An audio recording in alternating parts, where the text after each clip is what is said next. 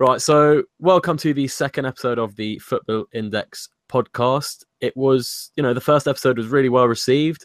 Got a few requests to bang it on iTunes and SoundCloud from a few people, so I've been trying to get that together. And today I've got Messi for Buzz from the Twitter Football Index community, and he's been a trader on Football Index for a really long time. I don't know, when did you start? November 2015. Wow, so you were one of the absolute nutters who went balls deep straight away as soon as because it came out, I think 5th of October 2015. Am I right in saying that's when Football Index started? So I was late joining as well because my friend was telling me about it for a few weeks. So I was thinking, nah, I'm not going to do that. And then I thought, really, I have to do it. you must be one of the like first 1,000. Yeah, every time I see that, I tell him I owe him a beer because is he still on it? No, not really, because I'm not a student, but he's a student, so he can never really go too big like yourself. Yeah, I mean when I started, it was like depositing every time my student loan came in. Pretty much, I had no other form of income, so I was kind of like just plucking away deposit wise until I like accumulated some good stuff on the index. But yeah, so today me and Messi for Buzz are going to chat about. Yeah, just call me Johnny. Right, Johnny, I'll call you Johnny. Right, so me and Johnny are going to speak about 3 different topics today. One being strikers, which seem to be like the flavour of the month. If you look at, Kane, Morata, Lacazette, Falcao, Dzeko, those big, European strikers. If you look at their graphs in the last month, they've kind of started increasing very nicely. So congrats to you if you've got onto any of those flying strikers recently.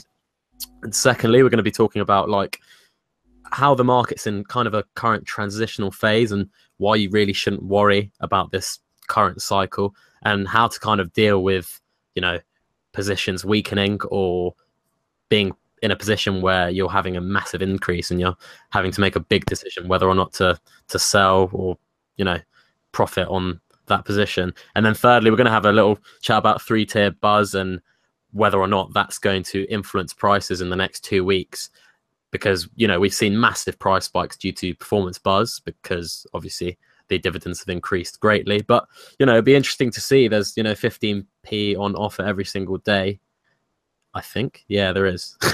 And it'll be interesting to see if there are a few consistent winners and whether or not they will be increasing in price as well as returning some nice dividends. So we'll start talking about the strikers. And for me, the light bulb moment kind of happened when Edin Dzeko won performance Buzz from scoring just 2 goals.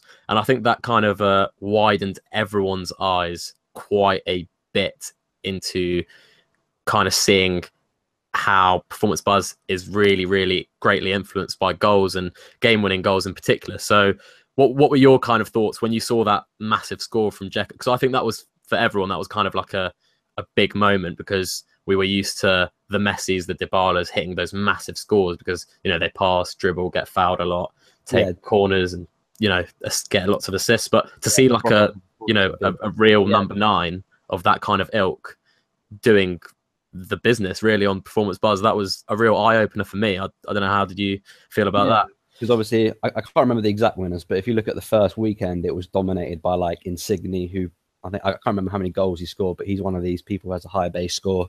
You had Messi and that dominating, and now, like you said, we've had Dzeko. Kane's won 2 in a week for just scoring 2 each time, and he doesn't do much else besides score. So when Insigne won the first, I think, was it the first forward Buzz, and he didn't score? I think he won it the first day. Yeah, he didn't even score, which was quite crazy. And then and then after that, I think there was the little Dybala cameo where he came on, scored, and got like 140 points in 30 minutes or something, and people went crazy after that. And then I think a lot of the money got put into Dybala, Messi, Insigne all came out of the Kanes, the Moratas, the Lacazettes, because we were all kind of on the edge of our seat thinking, well, if they don't pass, if they don't get fouled enough, if they don't shoot enough, if they don't create chances, then they're not really going to have that much of a chance. But when Dzeko won performance Buzz that day just with 2 goals, and he got, it was like 260 points or something like that. He wasn't playing the best of teams, but you can only beat what's in front of you, can't you? And then exactly. And then Kane had the the hat trick at was it Apollon Limassol, I think, in the Champions League. Yeah, the hat trick against Apoel. Apoel, sorry, yeah, I think so. And then obviously the 2 against Dortmund. Yeah. Oh yeah, I forgot about that. Saturday as well. I think so. So. I think he did. Yeah, no, because they won 3-0 when he got game-winning goal, didn't he? Someone that we've seen how bad his corners are. Oh god, how important the game-winning goal. yeah. So I think basically what's kind of happening now is as soon as those strikers started flying, and I always talk to new traders who message me on Twitter about comparative value, and they kind of go, well, why is Insigne risen so much? And I kind of go to them, well, it's precisely because Dybala and Messi are flying, and if you look at someone else who's got a big base score, the next one after those two is Insigne. So when Kane started flying, people were asking me, oh, so why are Morata and Lacazette going up as well? And I was like, it's exactly the same thing. It's comparative value. You're talking about the best number 9s in the world, really. And well, particularly in the Premier League, you've got, Lukaku, Kane, Lacazette, Morata, as, probably the big 4. I mean, Liverpool play with Firmino up top, so he's not really like a proper number 9. And then you've got City, Aguero is injured now, and I don't know, Jesus isn't really of the same mold. He's probably more of like a bit of a flair creator, isn't he? But yeah, so like those kind of players, like, the Falcaos, the Dzekos, and even Icardi had a massive spike at one point, and Dries Mertens as well. So all these like big goal scorers, I think people have just had a look and just went, well, who scored 30 goals last season? let me kind of plow into them. But if we look at who's won the striker performance dividends, I think when Lacazette won it on the Monday, even though he had no competition, it was a really good score. He scored 2 goals in a 2-0 when he got, I think, was it like 220 points or something like that? So we're seeing that, well, if they do score enough, and if they score game-winning goals, and if they take enough shots, get fouled enough, then they are going to rack up those points. Yeah, definitely. Obviously, it's obviously first week of October, so it's such a small sample size at the moment. Of course, reacting so much to, is this player any good? Is he not any good?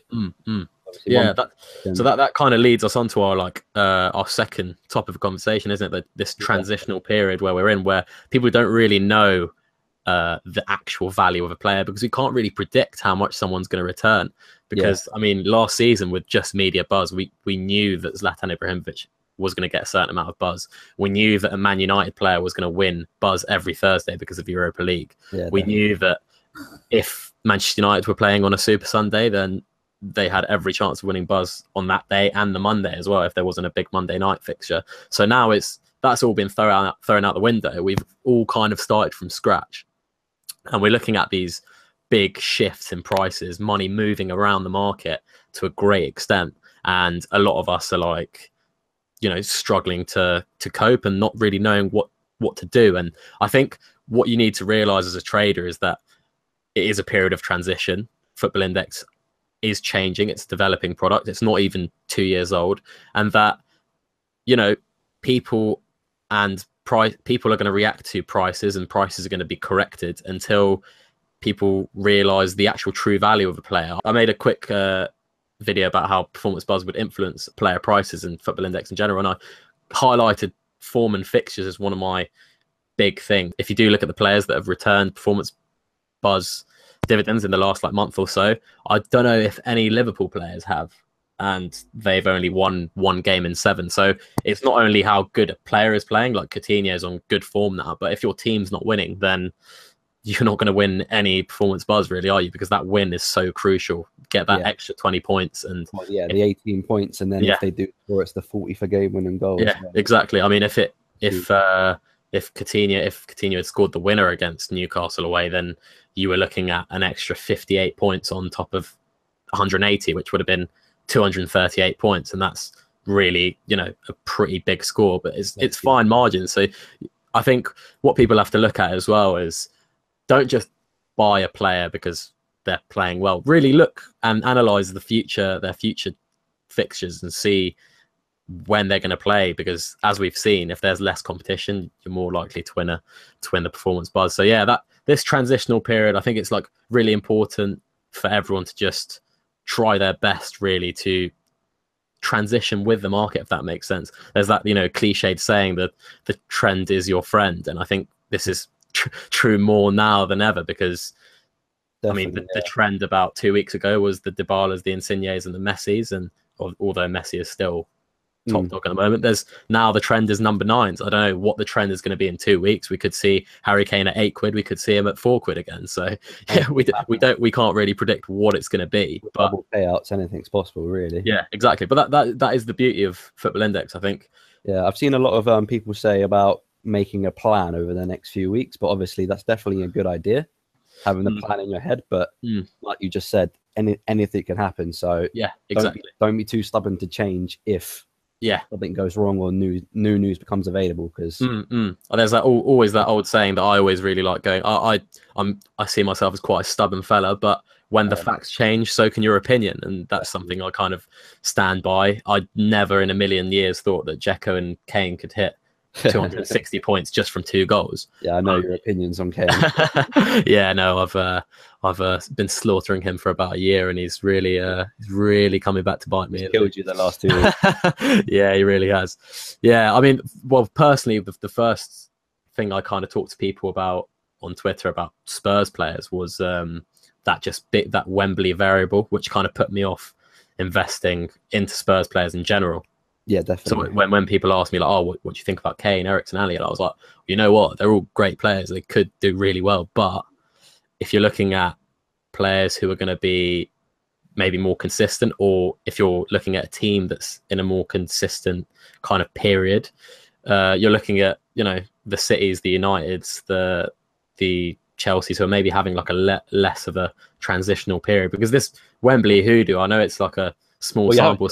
They haven't even done anything at home yet, have they? It's just away from home. And so that was the advice I kind of gave. I was like, for me, if I want to invest big money into a player, and that is something that has to come into your thinking. Like, you have to think of all the variables, and a new stadium is a massive one. Like, as an Arsenal fan, I know we haven't done very well at the Emirates since we moved there.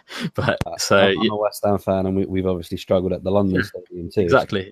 Last season, I think you guys didn't have a very good record there. So, I mean, if Chicharito had come last season, for example, I mean, that would have been a factor that I would have thought about when investing in a player like that. So just think about these things, think about these variables, think about, you know, a change of manager as well. That's a big one. Any new players that are coming in. Yeah, also a big thing. Sorry to interrupt. Yeah, go on. Big thing with these teams as well is how often they rotate. I think that's something huge. So even though I think Martial and Rashford are awesome, but if they're getting 60 minutes every week, I think it's. I uploaded a video yesterday about massive spikes from young players, really, of just talking about how starting 11s can influence prices.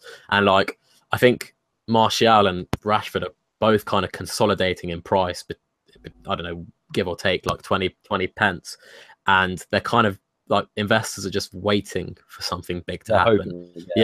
Like, for example, an injury to Lukaku or an injury to Mkhitaryan, for example, would probably see spikes in both of those, especially Lukaku. I mean, if you saw a Martial on the left and Rashford up front, it would kind of what dreams are made of for some people on the index, isn't it? As long as it works, then yeah. So I mean, like if you haven't watched that video, then have a look at it and kind of look at like Rashford and Gabriel Jesus's graphs, and Bashiasi's as well. Like, those young players, there's a lot of hype behind them just in case they can be the next big thing. So that's a really good point as well, John. Like, think about rotation, squad players, and just basically kind of predict price the best you can. And, you know, the more you try and predict, the more you're going to get things right in the future. So just also on rotation, I know we're on strikers, but obviously from what we've seen so far, I think Dani Alves has had like the highest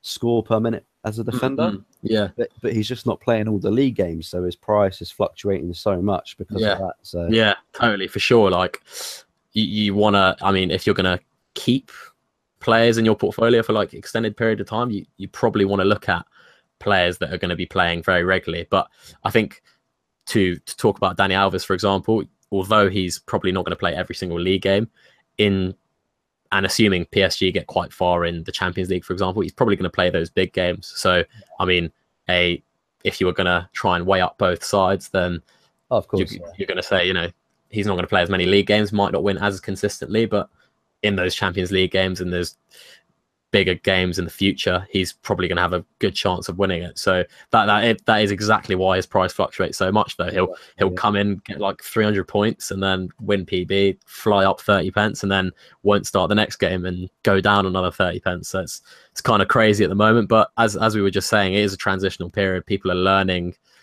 about performance buzz as much as anything, trying to adapt and learn really. So good point on rotation and game time really. So next thing we wanted to talk about was 3-tier buzz, which is for the next 2 weeks. Does football kick off again on the 14th? I'm right. I think there's going to be something on the Friday. Okay. So next 2 weeks I think are going to be really interesting to see how much actual trading is going to happen, because I think what we've seen with performance buzz, it causes massive price spikes. So it'd be really interesting to see if, say, someone does win an 8p buzz, if that's going to have much effect on their price. Obviously, it's completely dependent on the story. If it's due to an injury, like, I don't know, potentially Morata at the moment, there's not much news coming out about him. But if there's an injury, probably won't go up as much in price. But, potentially you're looking at England players like, your Rashfords, your Kanes, your Dele Allis. If they kick on and win a few media buzzers, then it'll be really interesting. Well, I'm quite interested to see how these next 2 weeks are going to play out, how it's going to affect player prices. Really, what do you think about the next 2 weeks? How do you reckon it's going to influence the market? Well, I'm definitely going to be monitoring it. As I haven't identified any players that I'm looking at yet, but obviously, if you remember the last international break, I think Coutinho just dominated it, and I know it was because of the transfer spec. But there was so much money to be made in the triple buzz. Crazy. And then the player does rise because of his returns, which obviously makes sense as well. I know. I mean, I think in those kind of international breaks we just had, it pretty much seemed like Coutinho, Sanchez, and what was the third one who would always dominate the news? I mentioned in the last episode. God, I can't get it.